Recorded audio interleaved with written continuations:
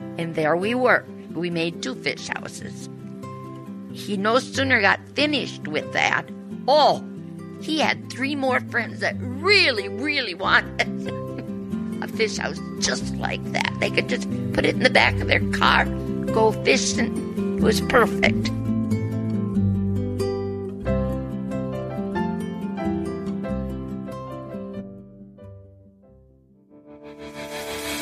Welcome to the Woman Angler and Adventurer podcast, inspiring real women with a passion for fishing and the outdoors to go get their adventure on. Now, here's your host, Angie Scott and Barb Carey. Welcome to another episode of the Woman Angler and Adventurer. My name is Barb Carey, your host today, and this week we have a very special episode. Last year we recorded episode 51, which was titled The Ladies Behind the Godfather of Ice Fishing, Meet the Genz Girls. And this story was about Patsy, Missy, and Kathy Genz, who were all part of the ice fishing revolution. Well, we recently found that Patsy Genz passed away in St. Cloud, Minnesota on March 2nd. She married Dave Genz in 1966, and they really were the ones that revolutionized the sport of ice fishing. They created the first flip-over style ice fishing shelter, and Patsy actually sewed them on her sewing machine. And, their daughters, Missy and Kathy, were such a huge part of all that revolution that occurred during that time. And we want to replay that episode this week in honor of Patsy and really give a tribute to her in everything that she has done for the sport of ice fishing, for all of us who are now passionate about the sport. And our hearts go out to Missy, Kathy, Dave Genz, and all of the family and all of the ice fishing community that is mourning the loss of Patsy. If you go to our website, you'll be able to see a video of this episode where we were sitting down at the kitchen table talking to Patsy and recording this episode, and I hope you enjoy this replay. Patsy was amazing, and I know from us here at the Woman Angler and Adventure, we want to thank you, the Genz family, for everything you've done, and really know that you're in our thoughts and prayers, and our deepest sympathy goes out to you.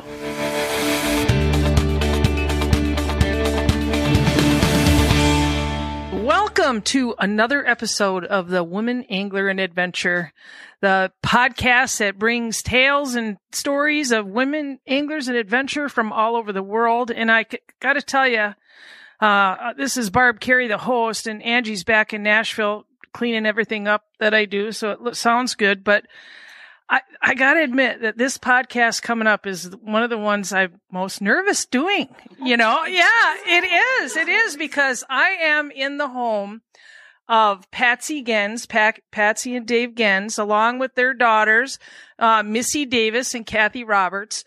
And if you know anything at all, if you've ever heard of ice fishing, you have heard the name Genz because they go hand in hand. And I've been involved in the ice fishing industry for many, many years. And it's because of this family that this sport is what it is today. And a lot of people talk to Dave. They interviewed Dave. He's called the Godfather of ice fishing, the one who started this whole big revolution. But I got to know these ladies, and I started talking to them and hearing some of the stories they were talking about. And I thought, this is the story that has to be told. So first off, thank you for welcoming me into your home, Patsy. Oh, you're most welcome.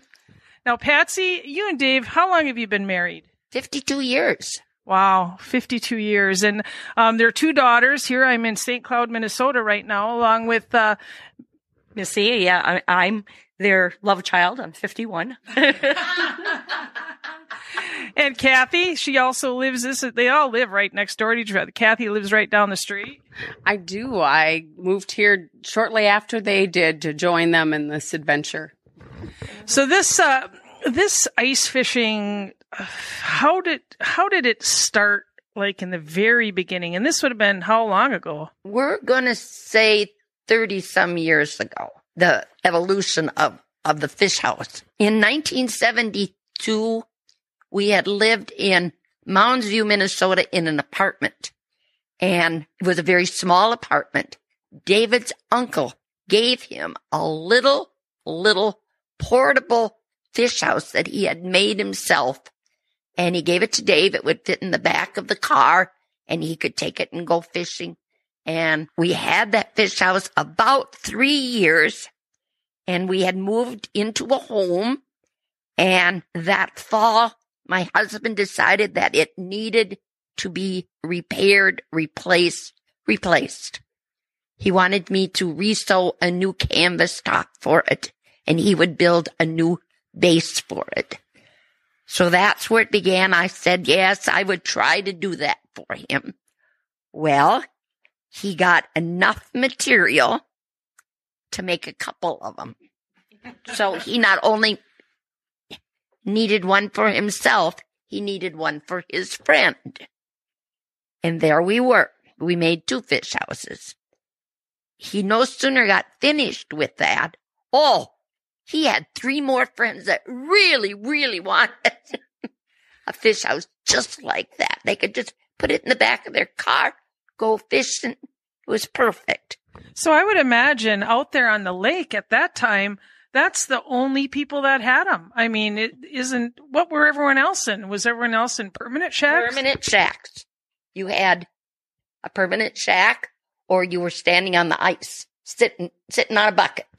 Or sitting on a bucket. That's what they were doing. Everybody was on a bucket. Yeah. And that's kind of a lot of times when I talk about ice fishing, I think people see it as a horror story, fishing with their grandfather, that they're sitting on a bucket freezing because, and here's Dave and 3 of his friends, soon to be 5 of his friends, starting this whole new craze with the fabric that you sewed for him. Right. He had gotten the material. He worked at American Linen. And they had different people coming through there, salesmen selling different products. And a gentleman sold Dave some material that was like 90 inches wide. So if you're a sewer, you know that this is really a big piece of material. So we could eliminate a ton of seams. And it was a really good price. So we ordered some material, used it up, turned around and ordered more material. Pretty soon he's got me now sewing 20 fish houses. And then we sewed 20 more fish houses. So we're selling them to friends, acquaintances, a friend of a friend. So these, we stopped on the way here at the headquarters, Clam in Rogers, Minnesota, and we saw a white canvas. And what was the date on that? 1981? That was a little label right on there. Was that the kind of fish house that you were sewing at that time? Yes. Because we'll post a picture of that same house, and I'm sure by the time we're done here talking, you're going to have other pictures that we're going to be able to share. But that is, first of all, it must have been brilliant at the time, and now you're the only ones that have them, and he's asking you, and you're in the house like slave labor, sewing away, I would imagine. Oh, but when we did that, I can't remember how much we got for a fish house. I'm going to say we probably had $25 into what it cost us for the piece of wood and the cover. And we probably sold it for $50. There we got $25. And it went right in our pocket. It wasn't taxed. If you're listening and the IRS, it's past the statute of limitations. I hope so. Long ago. That was the beginning. That was the nest egg it took to build it to the next level, probably. But that was basically how it all got going. It took a bunch of people, and then you got to move. You've used up all your friends. So are you going to go to the next level? Are you going to take it to a store? A lot of people liked it. A lot of people wanted it, but it has to sit at the end of a counter and sell itself because there's nobody standing there saying you need that. And he took it, to the bait stores and There's people, like at Frankie's, that's a popular store. Those people sell product. And Thorn Brothers and Trails End and, Cameras. local. We were all fortunate to be close to those locations. Yeah. So they were all really close to our home. So he was able to stop in and visit those stores and probably talk it a little bit more than if it would have been a long distance. Yeah. So it's a wooden base with a chair built in it. I saw this almost like an old kitchen chair, fiberglass. That's an add-on accessory. And then there's like conduit piping that came around, and then the fabric was sewn right to that. Right. And how many years were you sewing them before it just got too big for you? Within 2 years. 2 years, that's enough. I would say somewhere in that The vicinity. numbers got bigger, like 80. Yeah. And stuff. That's how Dad tells the story, is that the first year she only sold, she sewed 20, and the second year she sold 50, and when she had to do 80, she said no more. So Missy, how old were you then? A teenager, 13. I guess I graduated in 1986, and the company really took off around, the late 70s. So I remember when we were at the ice show, you guys were talking to me, and I remember a couple of stories that you told me, and one of them was, because you guys were teenage girls back at that time, and you'd be bickering and stuff like regular teenage girls, and then the phone would ring. Yes. Tell me, remember that story? One of you told me that. I remember it really well, just because I still to this day do that, where we can be bickering, and my dad said, it doesn't matter what's happening on this end of the phone. When you pick that phone up, you better have a smile on your face. And I still to this day, I drive my family crazy. Mom's screaming, and I'll answer the phone. Hello, this is Kathy. So what was it like in the house? Did your phone ringing all the time? People coming over? It was crazy with the phone ringing. And me and Missy, we kind of smiled about it, because the day we got 2 phones in the house, Dad got one, Kathy got one, Missy. We had a 5-minute time limit. It did not apply to Dad, but the rest of the family, if we got on the phone, we had a 5-minute time limit during that time, and it was really nice for Kathy when Dad would get on the phone and she could sneak into the other room and talk longer. So who would be calling? And stuff for Mom and Dad, or for Kathy? No, I'm sure she had a whole trail of friends chasing after her. But who is the business network of friends? Going from there, and then there was article interviews and bait stores making orders, and so there was a constant flow of people. Yeah, there was a lot of flow of people calling, asking about the product. So you had the fish house. Yes. That's kind of what started the whole thing. Yes. And then it kind of grew from there. Not only the fish houses, but there was other stuff, other things. What else was going on? I think, we have the depth finder that was all of a sudden discovered. And I really remember sitting down with my dad one day. He was out in the garage, and he's looking at this green box, and I'm like, what are you doing, Dad? And he said, look, you can see your jig. And he takes this out and he shows me the jig on there. And he was so excited. So this is back a long time ago when you think about the Lowrance green box. That's kind of the first time that I remember him pointing out that there was a jig down there. So at that same time, he's trying to figure out how he can use this on the ice. How am I going to be able to use that? And that's where the ice box came in place. You start seeing that, and he's building a box to carry this depth finder out on the ice. So you go through, is it Hondex and Cytex and Vexlar and, all these different units. And he's just showing everybody how he can see his depth finder. He can see his lure down there. And that was kind of the innovation. Now you start seeing your lure. You're now using this portable fish house. You can see your jig down there. You've got your ice box. Your depth finder is now on there. You're using a lightweight rod. You're using, I can remember as a kid, we took hooks and you tied the lead onto the hook so he could see it down on his depth finder better. And all of a sudden he created this whole system that he used to go catch more fish on the ice. And, people were calling. They wanted to know about this whole system, what he was using, and how do you drill those holes? We're now we got, a power auger out there. We're not using those spoon augers. So now you're being able to drill more holes. You're being able to see what you're doing down under the ice.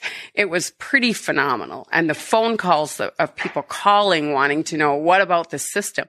What are you using? You know, they're ordering this products. They're so excited. And it was across the country. It was so cool. We'd get off and say, oh, I just talked to somebody from New York, or I just talked to somebody from, you know, yeah, or you know. Yeah. Now, another thing they told me at the ice show is that, Patsy, you would get a group of company in the morning and you had to have something baked for them when they came in the house. Is that true? Do you remember that? Is it true? I tell you, more days than not, I baked 2 cakes, not just 1 cake. A cake for the morning visitors and a cake for the afternoon visitors? Yeah, they came back at 4. Well, a lot of times they came to get their maggots before they went fishing. And they, you know, figured out where they were going. They had to find out the hot spot. So then they had to stop back over after the fishing bite was done so that they could let them know where the fish were. So you had the before they went and the after they went daily occurrence at our house. Wow, were these just friends of the family? Oh, yes, absolutely. I mean, it was a rare day that if you came home from school and there wasn't someone at the table, you were wondering who died. You know, what's going on? Why is it so quiet? And stuff. But yeah, a lot of friends. We had the Roger and Roger, a group of guys, and just wonderful that were at the table. And, you know, it could be Mike Nowak or Rick Johnson or, you know, it was fun. Pat Smith was another one. Yeah. So what about in the summer? Was your life like this in the summer, or did it slow down a little bit? Oh, Dave never stopped fishing, so it doesn't change. Just the equipment didn't, I guess it changed. He went from boat, from the fish house to the boat. But did it change? I don't know. There was always talk of fishing. I didn't bake less cookies in the summer. So some of the stuff, we were talking before about some of the jobs you guys had as kids and putting labels on packages of maggots and wrapping this wire around the hook. How did your life look then? Like you went to school, you'd come home, you'd have to work in the garage how did that work? It was we really didn't have to work that hard. We just make it sound bad. Honestly, an hour here, an hour there. They didn't overwork. It's not like they did something for 3 hours. Yeah. It was a rare day. But I really think that we need to step back a couple steps because this lady here deserves an awful lot of credit for what she did. Not only did she sew all those fish houses, but Patsy said the business is at a certain point. We got to kind of go forward. She in her 40s went back to school and got her college education so that she would be able to do the bookkeeping for this business. Wow, I didn't know that. Not only did she go back to school, but now in order for Dave to be able to go out and promote this whole new system, now there's got to be an income that's going to come in. She actually went to work at a business so she could get familiar with things for a little bit.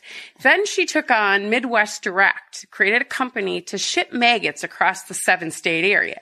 So Patsy was home, baking cookies, shipping maggots, taking the phone calls, placing all the orders, getting everything organized while he was out selling. So she was really the big backbone behind all of Winter Fishing Systems. Dave could not have done it without Patsy. Wow. That's the part. That's why I'm so excited to be here talking to you guys, because that's the story that people have to hear. A lot of times they hear the other story, but not too many people have heard this story. And hats off. You should be the godmother of ice fishing.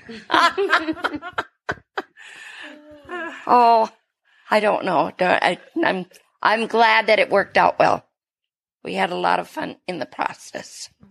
So, as a fishing family, I know I've fished with both of you, and I know that this passion, I think it's almost something that runs through your veins because, I would bet at some point, as a young kid being so engulfed in the industry that it could get to be too much and you may not. How did you keep that passion for fishing for yourselves? Oh gosh, that's really a tough one. Honestly, in my case, I grew up not going fishing. I grew up catching. So Dad would cut, summer he would go out fishing and not wake us. And then all of a sudden the fish would be biting. He would come and get us. So we always had that background. And you're going to have to ask Kathy her honeymoon story, because it's a really good one about that. And I'll have to say in my, late 20s and stuff like that, I took a step back from anything to do with the fishing industry. But now that I'm back in Minnesota after moving to Virginia, the fishing has been phenomenal, and I'm able to go find my own spots now. Awesome. What about this honeymoon story? I got to hear this. Well, Dad always came and got us. We never had no idea. You just assumed, there's fish out on the lake. He just came and got us. Then we just jumped in the boat and went fishing. We always caught fish. It was never a big deal. Well, I married at 18. So we took a honeymoon at our 1-year anniversary. My in-laws rented us a houseboat on Rainy Lake. So nice big lake. The guy digs us out, drops us off onto this island, and he leaves, and, my husband then turns to me and says, "Do you know I've never driven a boat before?" I was like, "Oh, well, I guess we're going to have to work on that." Well, and then we didn't catch anything. I'm like, "What the heck? Seriously? This big lake? Why would anybody even want to come here? There's no fish in this lake." Lo and behold, I found out that there's more to catching. There is a thing called fishing, and you actually have to find them somewhere in the lake. So, yeah, I always joke that I learned how to catch. I didn't learn how to fish until I got married.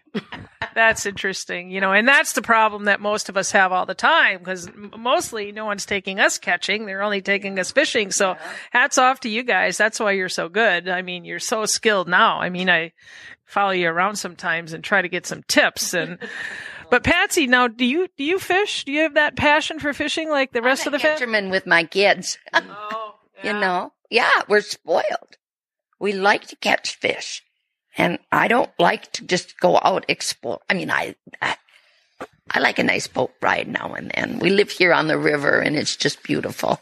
And yeah, I can go for a boat ride. But if I'm going fishing, I do like catching the best.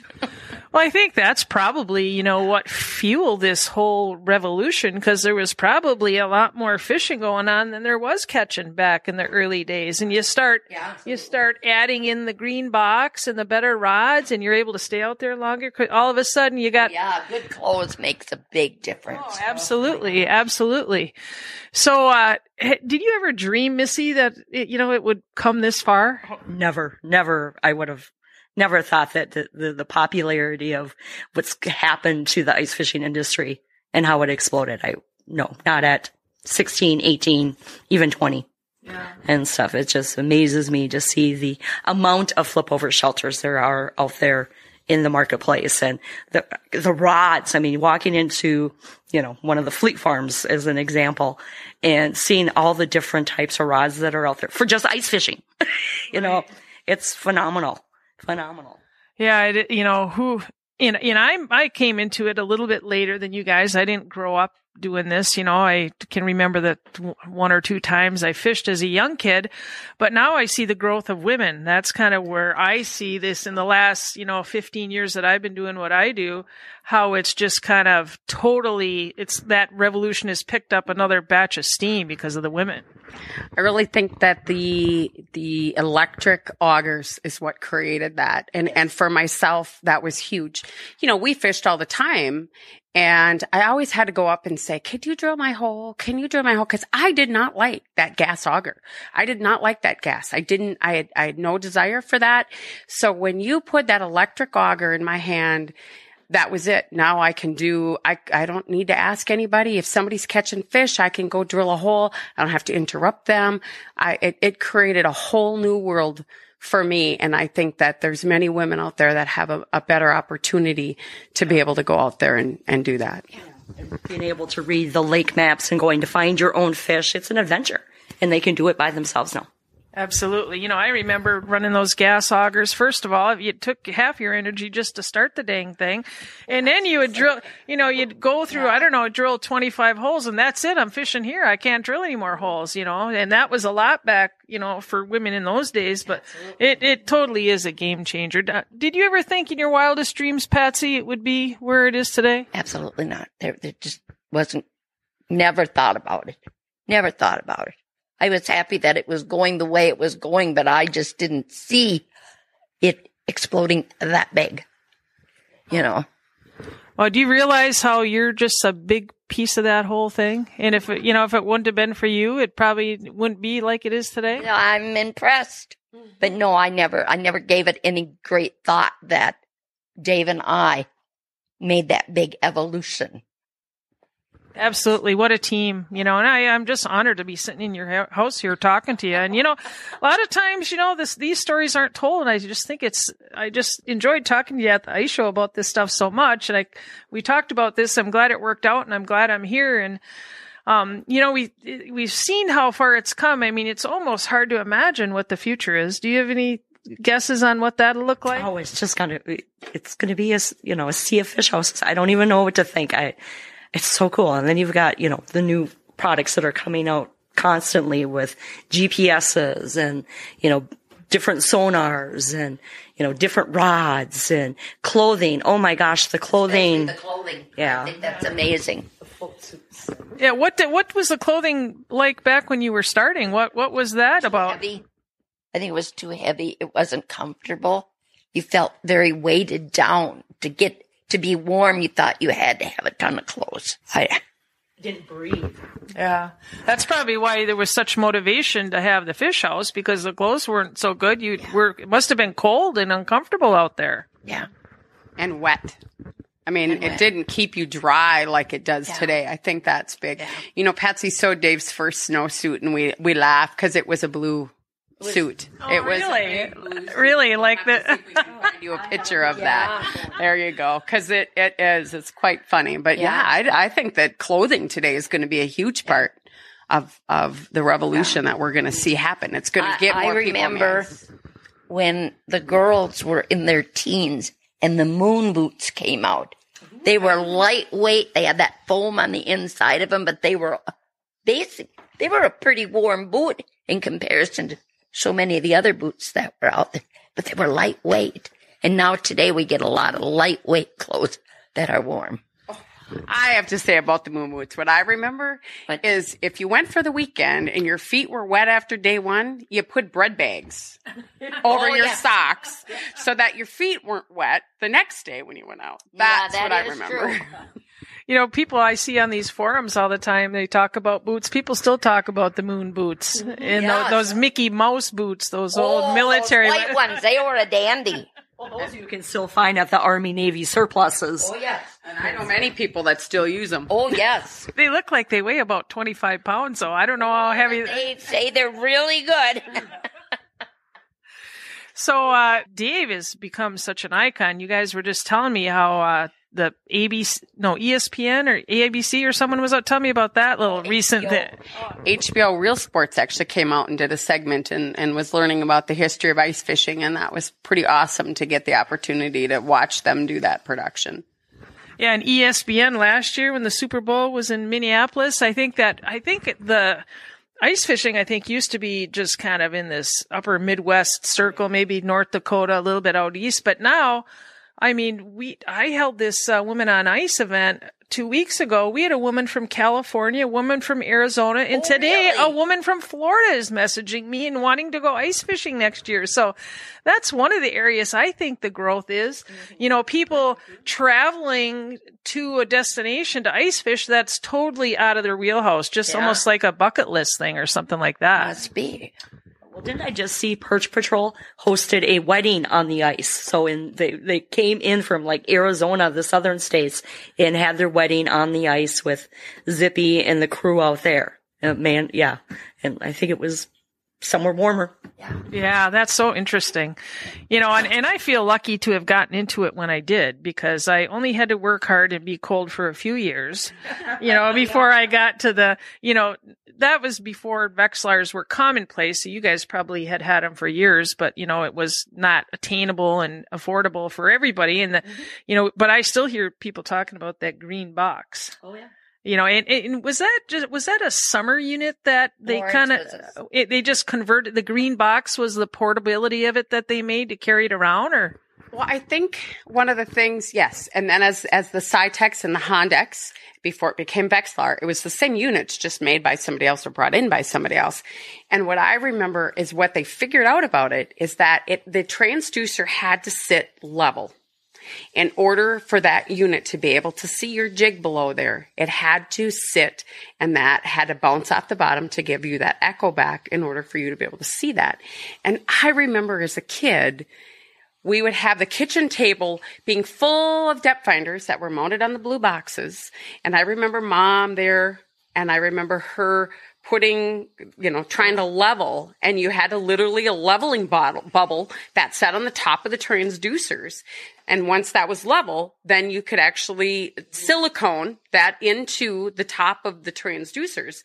And if it wasn't level, that echo would not come off the bottom, so you would not be able to see it. So it was important to do that. And I remember before she'd ship them, because she shipped them all over the upper Midwest. And she would actually have all the depth finders all around the table, and she'd be leveling the bubbles in order to, before you could ship them. And, it wasn't just all of a sudden. So we watched that. And now the transducers don't have to do that. But, it literally had to be level in order for that to happen. And that was the beginning. That was the start of all of those using your depth finders on the ice. Yeah. And I think the Lowrance unit that Dad introduced is because that's what he had. He didn't have the Cytex or the Hondex unit at that time, but he quickly realized that was the better way to go. It was easier to mount. You could hook it up to a motorcycle battery, which was at that time what they used for power on the ice. And that's what the boxes were built around, was to be able to hold that motorcycle battery. Well, and then you think about the ingenuity about, I think the hooks need a little bit more lead to pick up the return. And then you guys are wrapping lead around the original summer hooks and every piece of the pie. From the... Well, you can see that is the makings of them fishermen. They did a lot of thinking. Yeah. And it was all about fishing. Well, I think now, today, we have the tungsten jigs, right, which are heavier jigs, so we can actually see it better on our locators. Yeah. So look where we went from a lead hook to now using a tungsten jig. It's amazing to think of where it's been and where it's going. Yeah, absolutely. And to think about how many...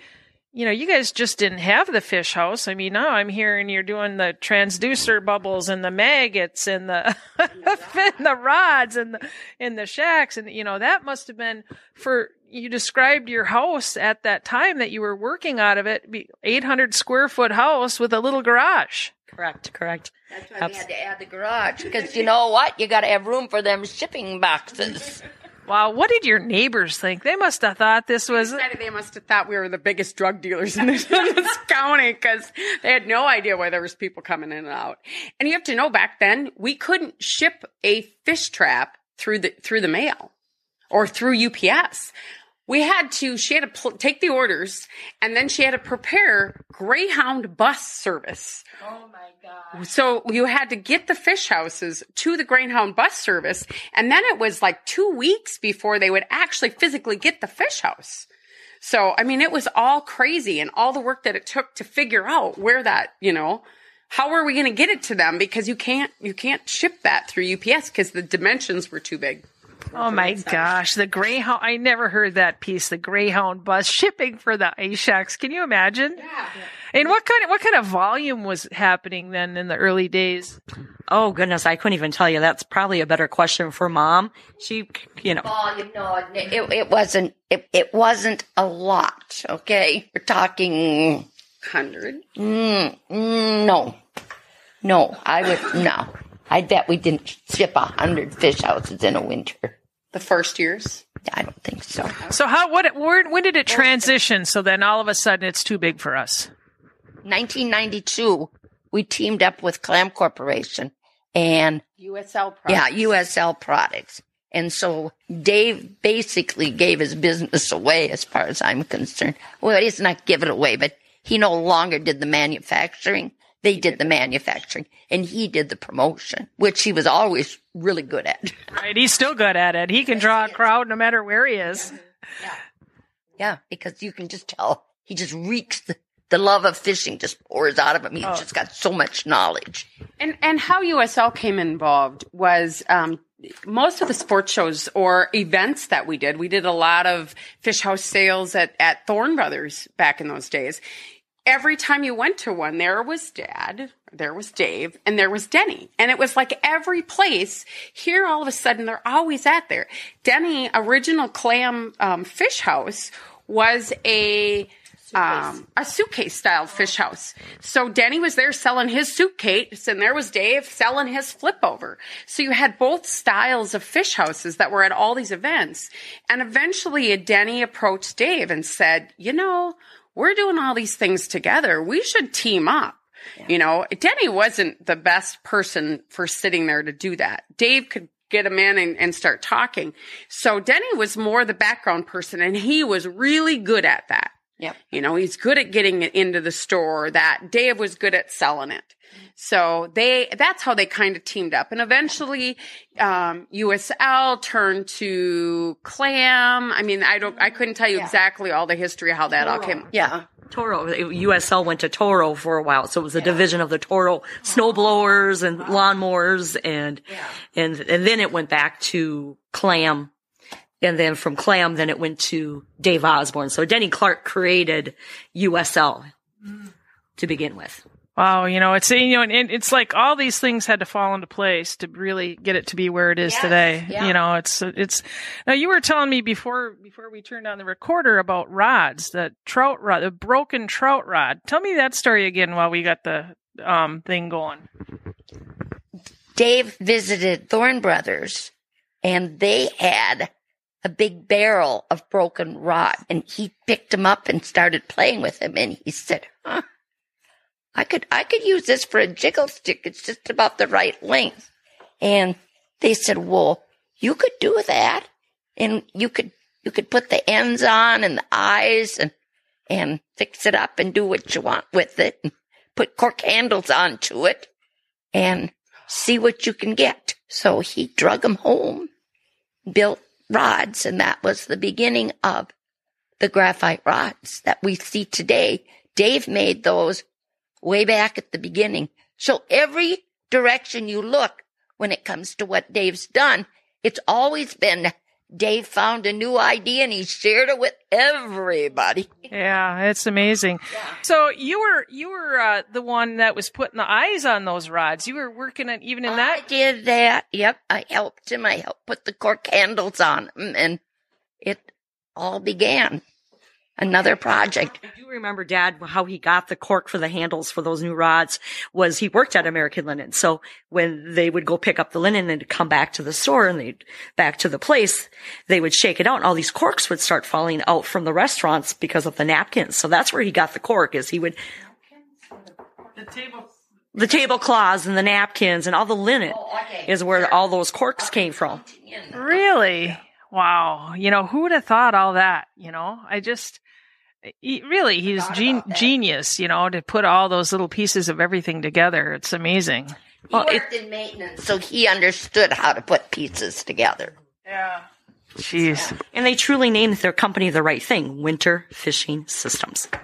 There was all the systems that were put together for, right, for being out on the ice. Wow, it's just amazing. So you started the company Winter Fishing Systems, WFS? Yeah. And that it just kind of encapsulated everything, and then eventually that was sold to Clam Corporation. No? So we owned Winter Fishing Systems. The fish house went to Clam Corporation. Oh, okay. So the yeah. And Vexlar has the rights to manufacture the ice box. Oh, okay. So now Dave is still working full time now, Kathy, and you're traveling around with him. Tell me because I know you guys are on the go all the time. Tell me a little bit about what you and your dad are doing when he's out and about and your winters are crazy busy. We're fishing a lot. We're actually been going out and just just giving an opportunity for people to be able to meet him, to fish with him.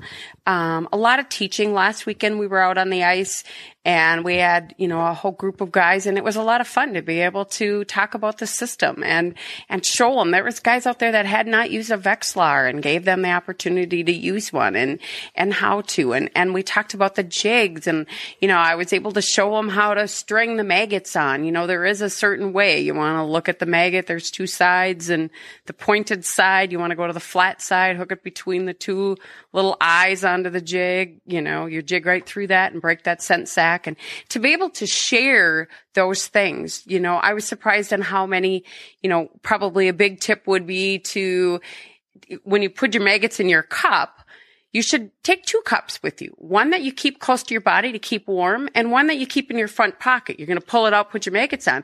But when those don't become wiggly anymore, switch them. Put that other cup, close to your body, bring the other one out. They're livelier now. They actually are fatter, and it gives you that scent sac to be able to pop. So, tips like that to be able to share out there. And that's kind of what we're doing now, is get that opportunity to spend time on the ice with people. Yeah, I know. I've done a lot of seminars that I give, over to different seminars at ice shows and women's groups and stuff. And I find myself, when I'm telling people what I know, so much of it I know came from Dave.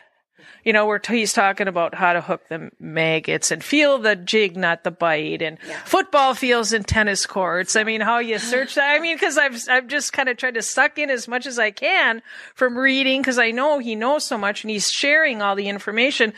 Much, not typical for a lot of anglers. If it would have been someone else other than Dave in those days that made these discoveries, we might not even know it, because a lot of those guys in that era wouldn't share anything. Oh, no, they were keeping it for themselves. I know. And, hats off to Dave for wanting to, really spread the word about it, because it's helped, just a whole ton of people. Yeah, and he had a wonderful network of friends that they went out together and did that. And Kathy's husband, Tom, and Rick Johnson, one of the ice team pros, and again, Joe Jackson. And the list is endless of these guys that all shared information together. They would come with Dad with an idea, and then they would share it with the world. So it was pretty cool to have all those people at the kitchen table. Yeah, I bet. He also, wrote a couple books to be able to share that knowledge, as well as, a DVD that's out there. It even shows you how to look up what to do with a lake map, how to break it down. He is not afraid to share whatever information is out there. The only thing I would say that I've ever known him not to share is somebody else's lake. The hot spot. Yeah. On the lake. I would say that's probably the only thing that I've ever known him not to share. But if somebody has a question, he's there to offer whatever he can. That's awesome. So, about this book and the DVDs, now if somebody wanted to buy one of those, where do they go to find that? www.davegenz.com. Wow. Yeah. So is there a lot of products there like that? No, we only have a book right now called Ice Revolutions. There's also a link if you want to give like a Kindle copy or a digital copy. And then we have the DVD, which is entitled Bluegills, which talks about how to break down a lake and his fishing techniques and football fields and tennis courts. So all that is included in this 1-hour DVD. Oh, that's awesome. And that's I think, when you say that he's the Godfather, definitely, Patsy, you're the godmother. And even Missy and Kathy, you guys have been involved in this from the beginning. You're just so friendly and willing to share all this stuff. I just feel such an honor to be here and to have met all of you and to just kind of retain and share what I can with other people that I've been able to pick up, which is not even a fraction of what you guys will ever, but you're not giving yourself enough credit. Well,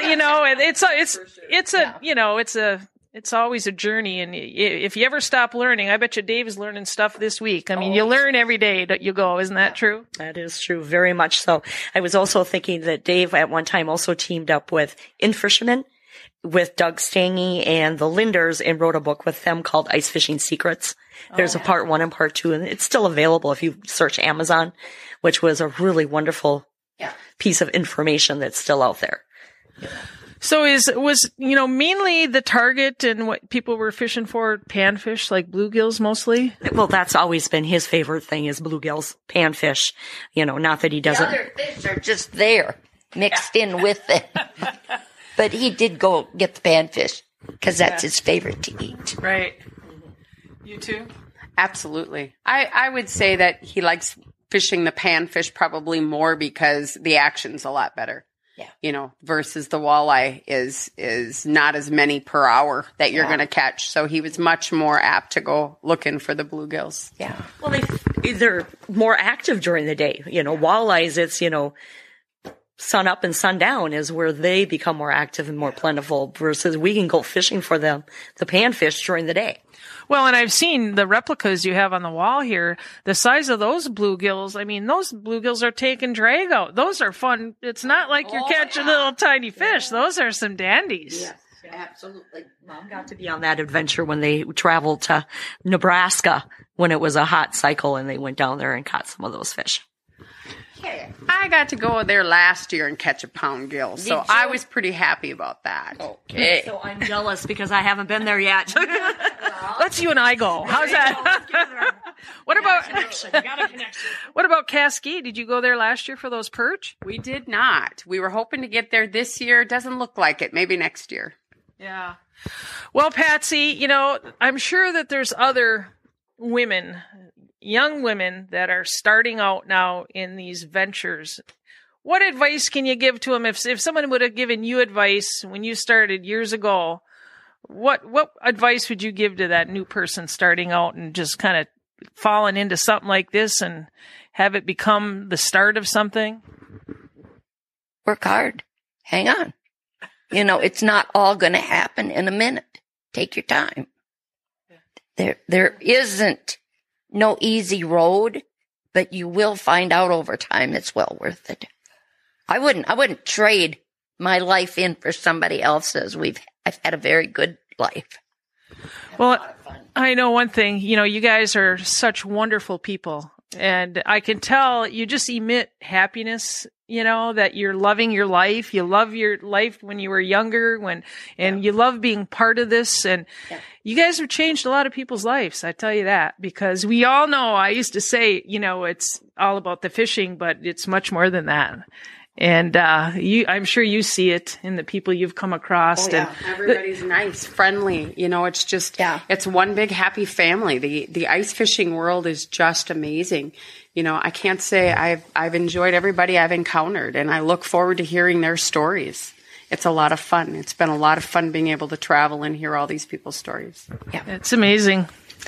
Wonderful impact. And I'm glad that now we're telling more women's stories, because they have stories that are, just fascinating. And I'm happy to have that be my role. And I take it very seriously. And again, I cannot thank you guys enough for inviting me in your home today. Thank you for being guests on the Woman Angler and Adventurer. And I hope that we get to fish in the future. I'm all for it. Let's go. Thank you so much, Patsy. Absolutely. Are you still fishing these days? No. You might get me a little in the summertime, but it's really cold.